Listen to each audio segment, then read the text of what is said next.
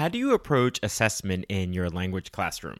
Is it about quizzes and tests on particular vocabulary and language structures, or do you focus on students demonstrating what they can actually do with the target language? Well, in this episode, I'm going to focus on integrated performance assessments. We usually just refer to these as IPAs. This type of assessment provides a chance to determine what students are actually able to do with the target language rather than just knowing about the language. So let's jump in. Are you a language teacher looking for some reassurance that what you're doing in the classroom is on the right track? Or maybe you're looking for some ways to teach even more effectively. If you're one or the other or somewhere in between, you've landed in the right place. This is the World Language Classroom Podcast with your host, me, Joshua Cabral. You're about to get tips, tools, and resources so that your students continue to rise in proficiency and communicate with confidence. Let's jump in. Vamos, allons-y. Hello, my friends. Bonjour, mes amis. Hola, mis amigos. Welcome to the World Language Classroom Podcast. I am Joshua Cabral, and thank you for being here and taking the time out of your week to listen to a podcast about language teaching. Yet another thing that you do that makes you an incredible educator. So thank you so much for doing that. So on this episode today, we are going to talk about assessment. This is an important topic when it comes to any kind of education, but it is a bit of a hot topic when it comes to language teaching and language learning because there are different ways of going about assessment. And we're specifically going to look at one of those ways of going about it today, and that is an integrated performance assessment, which is an IPA. And we'll get into specifically what that looks like, how do you go about it, what are the pros and cons of it, and make sure that you're ready to go with an action plan for trying it out in your classroom if it is new to you. And if you're already using them, hopefully you will just get that confirmation that you are on the right track and feeling great about it. And as always, I'm looking to know how you are using them in your classroom. So if you can share out on social media, whether that's on Twitter or Instagram, and tag WL Classroom, then we can learn from each other and collaborate and reshare from there. So always interested to know what you're doing as well in your classroom. So when it comes to assessment, this is a topic I've taken on a couple of times here on the podcast. And one of the places where I talked about it was when I did my whole series on the book Common Ground by Florencia Henshaw and Maris Hawkins. And in their book Common Ground, when they talked about this idea of assessment, they simplified it, which is what they did with a lot of topics in the book. But they simplified this idea of looking at assessment into 3 questions. So no matter what kind of assessment you're doing, if you ask yourself these 3 questions, then you're going to be on the right track. So the first question to ask is it measurable? Meaning, are there actual concrete outcomes that what you're asking students to do is something that you can concretely see, that they can concretely do, and that you can measure? And then the second question is it appropriate for the level? And that's all about text type and proficiency level. So are you actually creating assessments that are appropriate for the level? And then the third question is it reliable? So is it directly dependent on what they can do with the language? Is it something outside of that? So when it comes to looking at assessment and we look at Henshaw and Hawkins and what they say in Common Ground is just bring it down to these 3 simple questions, right? And ask yourself, is it measurable? Is it appropriate for the proficiency level? And is it reliable? And that's a good starting point when we're looking at this idea of assessment, because we want to make sure that our instruction and our assessment are aligned in the classroom, because sometimes the way we teach and the way we assess might not exactly be aligned, because we are moving towards doing these IPAs, these integrated performance assessments, but we also have to somewhat make sure that our instruction, not even somewhat, but our instruction really has to be aligned with that as well. So if we are going to look at updating our assessments, we have to also backwards plan and make sure that our instruction is aligned with that assessment. So we don't want to keep doing things as we've always done them in terms of instruction and then change the assessment, because then they're not aligned. It kind of makes sense. I just wanted to make sure that we pointed that out. because we want to make sure that as well-intentioned teachers, if we want to move away from our more legacy approaches of the tests that are based on rules and vocabulary lists, that our actual instruction also moves away from that. And the same thing is if our instruction is moving more towards proficiency, then we want to make sure that our assessments are as well. So it's kind of like a chicken and the egg kind of thing, but we just want to make sure that our assessments and our instruction are in fact aligned.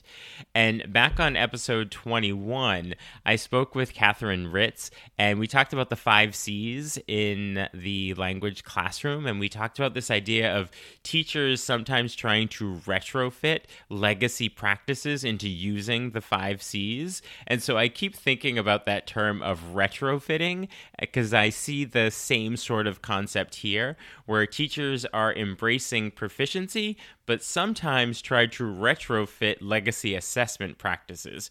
Or sometimes, we're going to embrace more progressive proficiency-based assessment, but then we want to retrofit the way we've always taught into that. So I have certainly found myself in this situation as well. So before looking specifically at these assessments, I just thought it was important to give ourselves that reminder that the assessment and the instruction have to be aligned in order for it to work well. And that's really helpful in terms of backwards planning.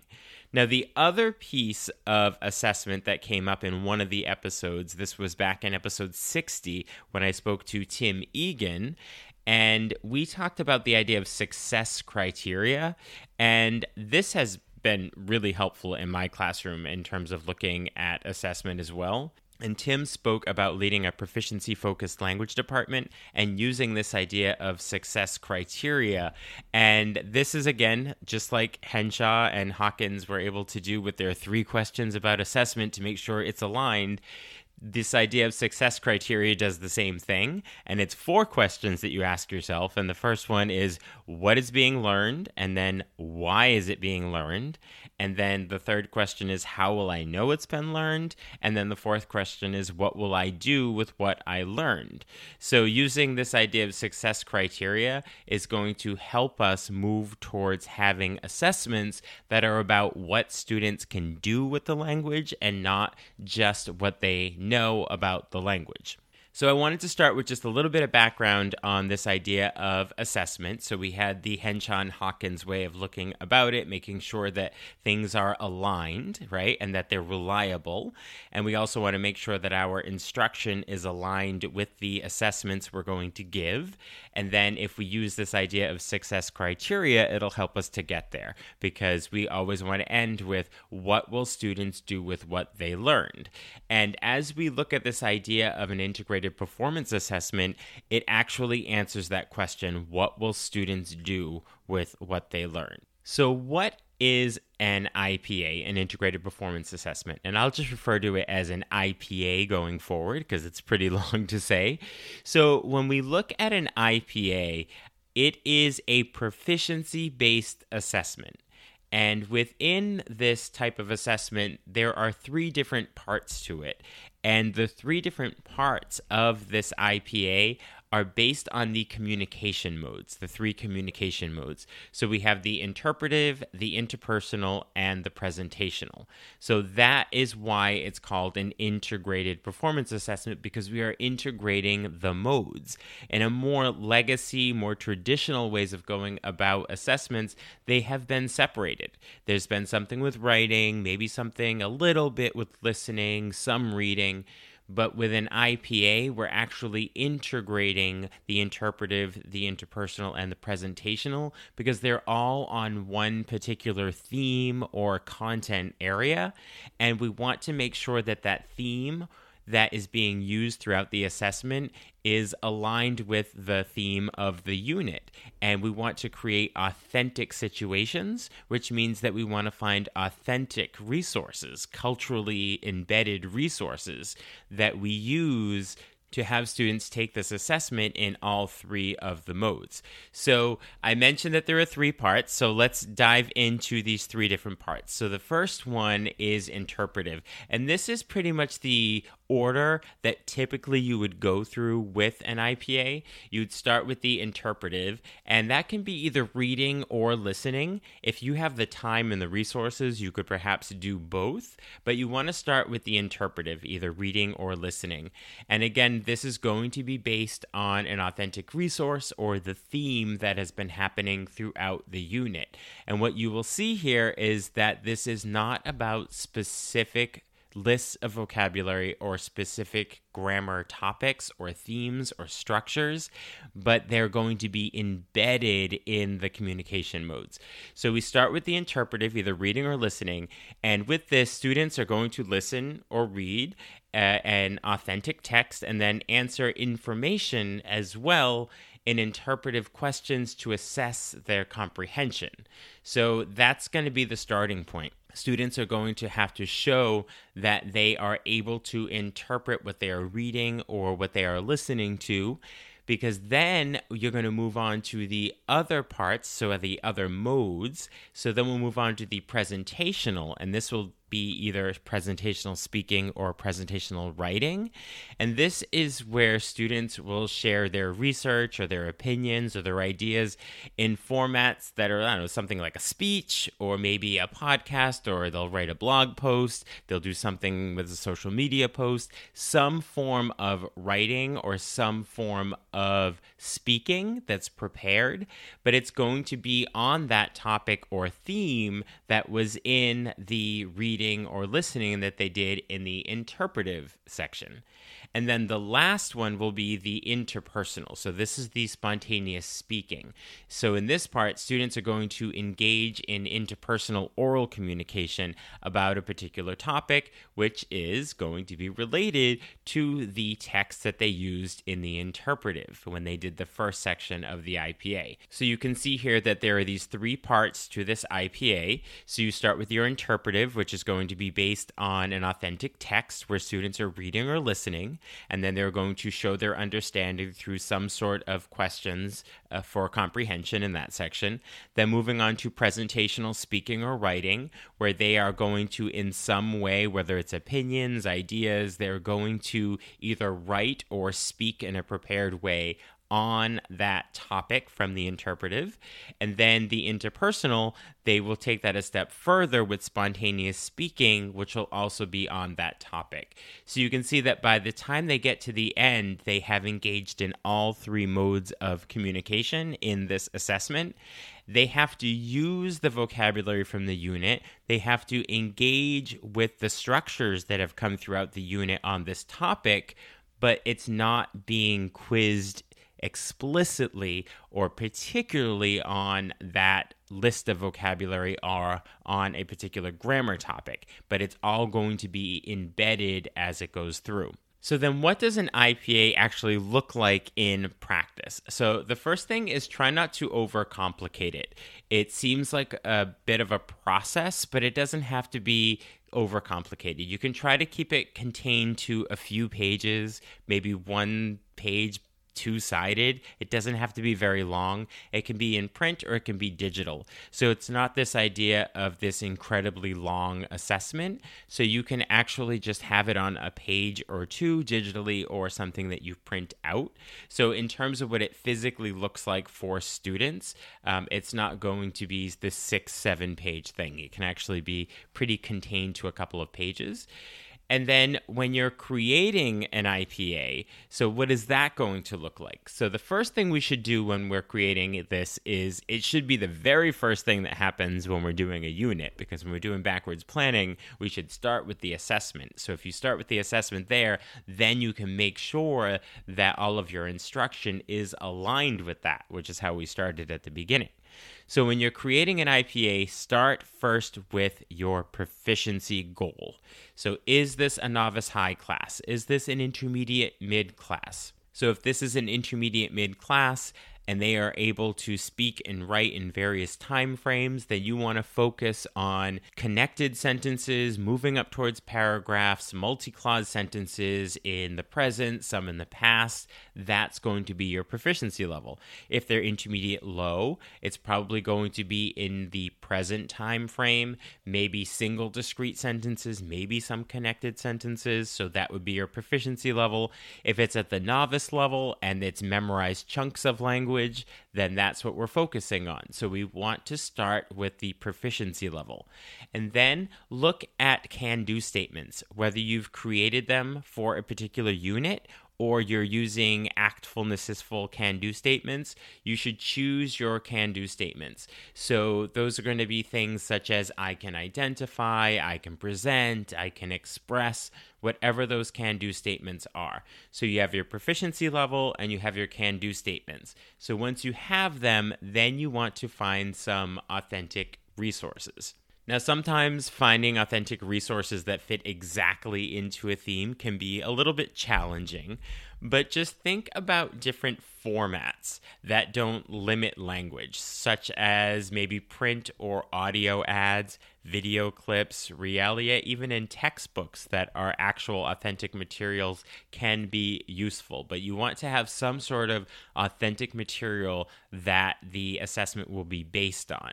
And then once you have that authentic material, then you want to create a scenario, something that's authentic and practical to real life. It's age appropriate, meaning that it's something that would be interesting to, say, your group of 14-year-olds or your group of 12-year-olds or your group of 16-year-olds. So you started with your proficiency level, and then you looked at your can-do statements that you want to have for that particular unit, and then you find your authentic resource. And once you have that resource, you want to put a scenario around it. And once you have that scenario and your authentic resource, then you're going to go into creating the tasks. So you want to start with an interpretive task. So is that going to be reading or is that going to be listening? And that's going to depend on what the authentic resource is that you're using for the assessment. And then you want to create your presentational task. And again, you want to decide if that's going to be speaking or writing, which will again be based on whatever the authentic resource is you used for the interpretive section. And then create your interpersonal task, which is going to be spontaneous speaking. That, again, will be related to the theme or the topic in that authentic resource, which would then be mostly the topic for the entire unit. So each section should build on each other through the use of that authentic document. So that's why you want to start with the interpretive, where students are reading or listening and then showing their understanding, because then they're going to use that for the presentational part of the IPA, where they're speaking or writing in a prepared way, and then in the interpersonal with the spontaneous speaking. So follow it in that order. So you don't want to start with the interpersonal because they don't have the text yet that they will be referring to speak about. So do it in the order of interpretive, presentational, and then the interpersonal. So when it comes to the assessment of an IPA, so how do we assess IPAs? So we are actually looking at how well students communicate, and are they using conversation strategies? And we're looking at their comprehension, and we're looking at their use of language in context with vocabulary and structures. So that is what we are assessing. We're assessing students' ability to communicate, to use conversation strategies, what they actually understand, and if they're able to use that vocabulary and those structures in context. So what we're not looking at in an IPA in terms of assessment is minor errors, spelling, verb forms, adjective agreement. If a language has different noun genders, there is a place for looking at these types of errors in spelling and adjective agreement and all of that. There is a place for that. It's just not in an IPA. An IPA is about using all of those to communicate in all the different modes.